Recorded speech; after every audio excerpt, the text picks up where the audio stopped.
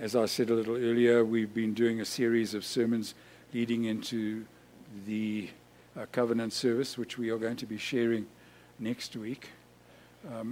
Those of you who came to church today expecting to receive communion, we're putting it out to next week because we always, by tradition, serve communion at the covenant service. So we're going to be serving communion next week. But we've been doing a series leading into it, preparing for the covenant, and we've done a few already. And this is the last one that I'm going to do today. Exalted for you and laid low for you. But I'm going to ask, can you put that covenant prayer up, please, just so that you're reminded. We've worked our way through this over the last 4 weeks, or this being the fourth, and just to prepare for next week. I am no longer my own, but yours. Put me to what you will. By the way, we'll say this collectively next week. Rank me with whom you will. Put me to doing, put me to suffering. Let me be employed for you or laid aside for you. Exalted for you or brought low for you. Let me be full.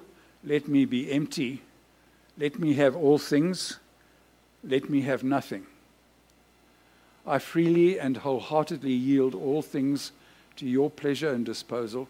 And now, glorious and blessed God, Father, Son, and Holy Spirit, you are mine, and I am yours, so be it. And the covenant now made on earth, let it be ratified in heaven. It's a very simple prayer. It's a lot less simple to live in many respects. This is a tradition, of course, in the Methodist Church when we revisit our faith and our beliefs. And so in this journey that we've done over the last 4 weeks, we've looked at new beginnings. And if you look at the prayer itself, you'll see that we've kind of dealt with the main issues. We've looked at new beginnings. We looked at being no longer my own. And we've looked at put me to whatever, put me to doing, put me to this, put me to that. And now today, just to complete our preparations, the last little bit, now exalted for you or brought low for you. If you stop and think about it, maybe the word faithfulness is the right word that covers the whole of that last little bit. Prepared, exalted for you, laid low for you, or maybe just the word faithfulness. We all know that Christianity is a journey. It's a day-to-day journey with the Master. And we know that in life, there's no quick fix. There's no easy answers, no instant solutions, no instant anything. We know, I think, if I look at all the grey hair in front of me, we know, I think, that life is about faithfulness, really. And so it's good to be reminded sometimes about commitment, about staying the course, and just being faithful. And I think it's this that makes this covenant so special. It is formal, it really is. We don't do a lot of formality so much in the Methodist Church, but come covenant, it's important because the covenant reminds us of our first love. The covenant calls us back to basics. Covenant calls us back into Jesus' arms. Covenant calls us to go and live with a renewed sense of awe and wonder and excitement. The covenant calls us to step out where God leads us and to really, really live. That's heavy, isn't it? That's heavy. So I'm guessing that if I asked you to list the character traits that you most dislike in people, you would probably use words that somehow or another refer to unfaithfulness. We might describe this in different ways. We hate it when people lie to us. When people say they're going to arrive and they don't arrive. When people promise to be there for us and they aren't. Or they vow to stay together until death parts us. until they meet someone else. And the word faithfulness almost sounds dated these days, doesn't it? Faithful people seem to be becoming an endangered species, where people's word is their bond, and if they say yes, they mean yes, and not maybe. But guess what? Faithfulness is not so easy to find. Listen to Proverbs chapter 20 and verse 6. Many a man claims to have unfailing love, but a faithful man who can find? Whoops. And in our culture, it's getting harder and harder to find people who stay in the same job for 25, 30, 40 years. Couples who stay together past 30, 40, 50 years. And friendships that last a lifetime. Let's face it, faithfulness is in a bit of a slump just at the moment. When the word faithful is used in the Old Testament, it carries the meaning of firm, steady, sure, trustworthy, honest, secure, rock solid. I can go on. In the New Testament, the word for faithful or believe, and I don't know how to pronounce this, is the word pistis in Greek, which means to believe, to be faithful. All through the scriptures, words like this are used to describe God's people, the character of God's people. And when you put all the root words together, you get something that is sure and steady and honest and steadfast. And that's what the covenant is about. We're standing up to say, Lord, you can count on me. I'll go for you.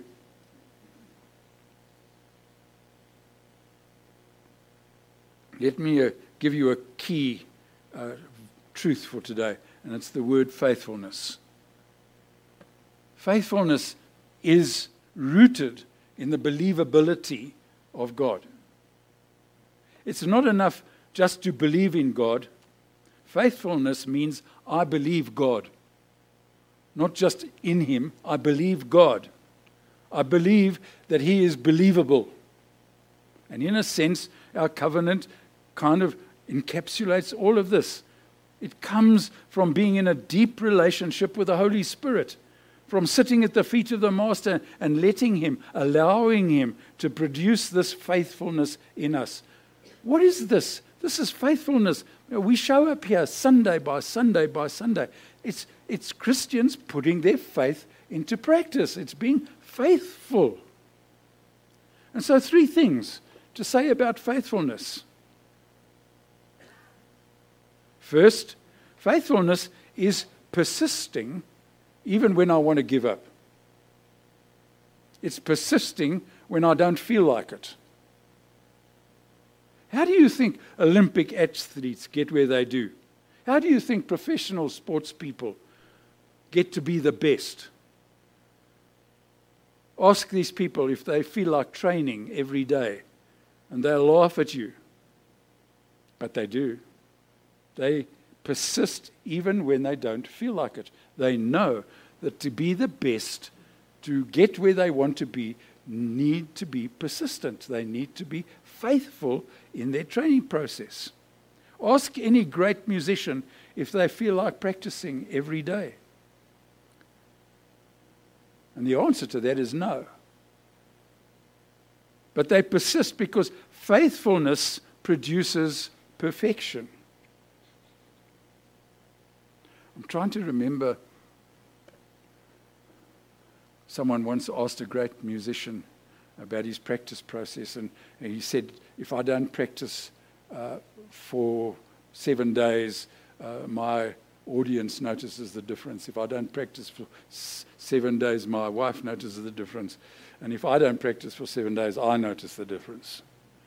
It's just what it is. You've got to practice even when you don't feel like this. Faithfulness and commitment is foreign to our culture. Our culture says, if you don't feel like it, don't. If it feels good, do it. But God teaches us that mature, Spirit-led people live their lives by their commitments, not by their emotions. Emotions come and go. But commitments are something different. And of course, we don't always feel like being nice people. Of course, sometimes we don't feel like being friendly. Sometimes we want to be a grump and a grouch. Sometimes I don't feel like reading my Bible or praying. But you know what? I'm discovering that it's times like this that I need these things the most. And in a sense, this is what covenant is about. You know, I was thought, how do I make this entertaining? But I don't want to make it entertaining. I want it to be a challenge for us, because I think that the covenant service is a very serious statement of faith and practice. And it's something we've got to do committed. We've got to be committed to it. Someone once said that successful people are simply ordinary people who do what the average person doesn't feel like doing. Can I say that again? Successful people are simply ordinary people who do what the average person doesn't feel like doing. And I guess that's true for all of us. I started studying very late in life. It took me a long time to see the light. And it took me 5 years studying 5 nights a week, 6 nights a week, for about 9 months of the year. And there were many times when I wanted to give up. And I discovered that you had to hang in there. You had to be persistent. Godly men and women choose to cooperate with God each day. And each day, God grows them up a little bit. So please don't give up on God. I thought, how can I make this entertaining? But I can't. Oh, this has got to be serious stuff. I'm here to say, please don't give up on God. Please don't give up on your marriage, give up on your friends, give up on your job. Please don't throw in the towel with your kids. Don't give up on your finances or your health. And I know that there are times when we feel like giving up. But if we will let Him, God will develop faithfulness in us. God does His best work when we are needing Him the most. And in a sense, the covenant service reminds us of exactly this. We've got to keep going. We've got to be persistent. I'm sure you've seen it on TV a million times, especially in athletics, and especially in the longer distances, where everybody watches the man or the woman who's going to win the race. And somehow or another, they forget to show the guy or the lady that is still on the other side of the track and has got about another 300 meters to go. And my heart goes out to those people, because those are the ones who persist, because you don't see them give up and walk across the field and say, they finish. And I think this is what I'm trying to say. You know, faithfulness is keeping my promises when I'm tempted to bail out on them. Has God ever failed to keep His promises? Psalm 145 verse 13 says, "The Lord is faithful to all His promises and loving towards all He has made." He is the ultimate promise keeper. The Bible teaches us to be the kind of people whose yes is yes and their no is no. In other words, they don't make promises they can't keep. What kind of service are you getting from your service providers at the moment? People who say, I'll be there tomorrow. I'll be there this afternoon. I'll be there next week. Do I have to go on? You know, what has ever happened to faithfulness, where people say, I'll be there tomorrow, and they show up? Or I'll do this, and they do it. Or they say, no, I won't. You know, those are the people you want to be with, because you can depend on them. Their yes is their yes, and their no is their no. Do we keep our promises? Can people count on us? Can our friends go to the bank with the promises we've made? Can our children take our promises with them? Finally, I want to suggest that faithfulness is stepping out in trust even when you can't see it. Remember the funny story about the man who fell over a cliff And he was hanging on the edge of the cliff shouting, "Help! Somebody help me, please. Is there anybody up there?" And God says, "I'm here.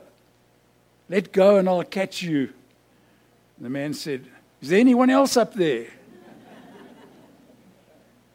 We have to trust that God is ahead of us, waiting to catch us when we live our lives faithfully, living in such a way that we know God will be with us. Do you know how to please God? Really, really. Do you know how to please God? Because it's not about rituals and religious things. It's not about coming for communion and baptism only. And by the way, I'm sorry we were supposed to serve communion today because it's the 4th Sunday. But we're doing communion next week because it's the 5th Sunday and it's covenant. So I'm sorry. If you came for communion this morning, consider it served. But come next week. It'll be better. The Bible says the only way to please God is by faith and faithfulness. Without faith, it's impossible to please God. You know, human beings, we often say things like, "Yeah, I'll believe that when I see it." And God says, you've got it all backwards. Sometimes you've got to believe it in order to see it. You've got to believe it in order to see it. Whether you're an architect planning a building, or an engineer creating a bridge, or an artist creating a picture or a sculpture, they've all got a picture in their minds before they start. They start with the end in mind. They start with a picture of what they want to do, and they stay with it. The grand opening of Walt Disney World in Orlando, in Florida, someone turned to Walt Disney's widow and said, "Wouldn't it have been great if Walt could have seen this?" And she said, "He did. He did." Walt saw it in here. He had a picture in his mind of what he wanted out of Disney World. God has a picture in his mind for what he wants for your world. Have you got the same picture? Have you got the same picture? Because this is what covenant is about. Just saying to God, "This is me and this is what I want to do for you." We live lives too frightened to make decisions in case they're the wrong ones. We live lives too scared to make changes in case they're the wrong ones. We live lives paralyzed by indecision because we're too afraid to do anything we can't see. And surely that's what this is about. Surely faithfulness is about hanging in there even when you can't see. Please, my friends, don't wait to live. You only get one life. I think we need to follow God's lead even when we can't see it. And God will be faithful because he never breaks his promises. And he'll lead you to a life where day by day you can get out of bed with a spring in your step because you're doing what God calls you to do. If you don't do it, if I don't do it, someday we'll be in an old recliner with a shriveled up soul and wondering about all those bold prayers we never prayed. All the wonderful people we never hugged, all the songs we never sang, all the chances we never danced, and all the lives we never touched. Please don't wait for that to happen. Live it now. Trust in him now. Invite him to get involved in your life now. That's what this covenant service is about. I know it kind of has the reputation for being a bit boring, but it can't be, because it's about life. Life in God's world. Living for him, doing what he wants of us, and being blessed by it. I read a few quotations here that I thought I'd share with you. If I had my life to live over again, I'd not be afraid of more mistakes next time. I'd relax a lot more, I'd limber up, I'd be sillier than I've been on this trip. In fact, I know of very few things that I take so seriously. I'd make a lot more changes. I'd take more trips. I'd climb more mountains. I'd swim more rivers. I'd sit and watch more sunset. I'd go to places that I'd never been before. I'd eat more ice cream and fewer beans. Amen to that. I'd have more actual troubles and fewer imaginary ones. You see, I was one of those people who lived prophylactically and sanely and sensibly, hour by hour, day by day. Oh, I had my moments. If I had to live over again, I'd try to have more of those moments. In fact, I tried to have nothing else but wonderful moments side by side, instead of living so many years ahead of my time. I was one of those people who never went anywhere without a thermometer, a hot water bottle, a goggle, a raincoat, and a parachute. If I had to do it all over again, I'd do it lighter next time. If I had my life to live over again, I'd play with more children. I'd pick more daisies. I'd love more if I had more life to live. But you see, I don't. We're only given one life. I believe God wants us to live life to the full, to live a life of faithfulness, of commitment, to live a covenant life, whether exalted or laid low. But if we live our lives for God, you're going to be blessed, folks. We're going to be blessed. May it be so. Come next week, please. Come next week. I know it's formal, and a lot of what we've been saying over the last few weeks has been hard for those of us that have had to prepare some of this. But it's worth it in the end, because it's about life with God. The covenant is about the joy and the wonder and the miracle of doing it with God every day of our lives. Come next week. Come next week. It'll be special. Thanks be to God for his word this morning. Amen. Amen. Let's pray for a moment. Father, thank you for your faithfulness. Thank you for never giving up on us. Thank you for when you looked at where we were going, you did something about it, and you sent Jesus to teach and to show a way. And then you filled us with your Spirit so that we would never have to travel alone. And we thank you for the reality of your total commitment to us. And Father, next week we want to just say a few things that will make a few commitments to you as to how we want to live our lives. I pray for your blessing. I pray that as we prepare for this service next week, you'll be with us in this week, and that you would bring us here next week prepared, willing, and able to make a renewed commitment to serve you as best we can with everything that we have to your glory. Bless us now as we prepare to go our separate ways, and we ask your blessing on us in Jesus' name. Amen.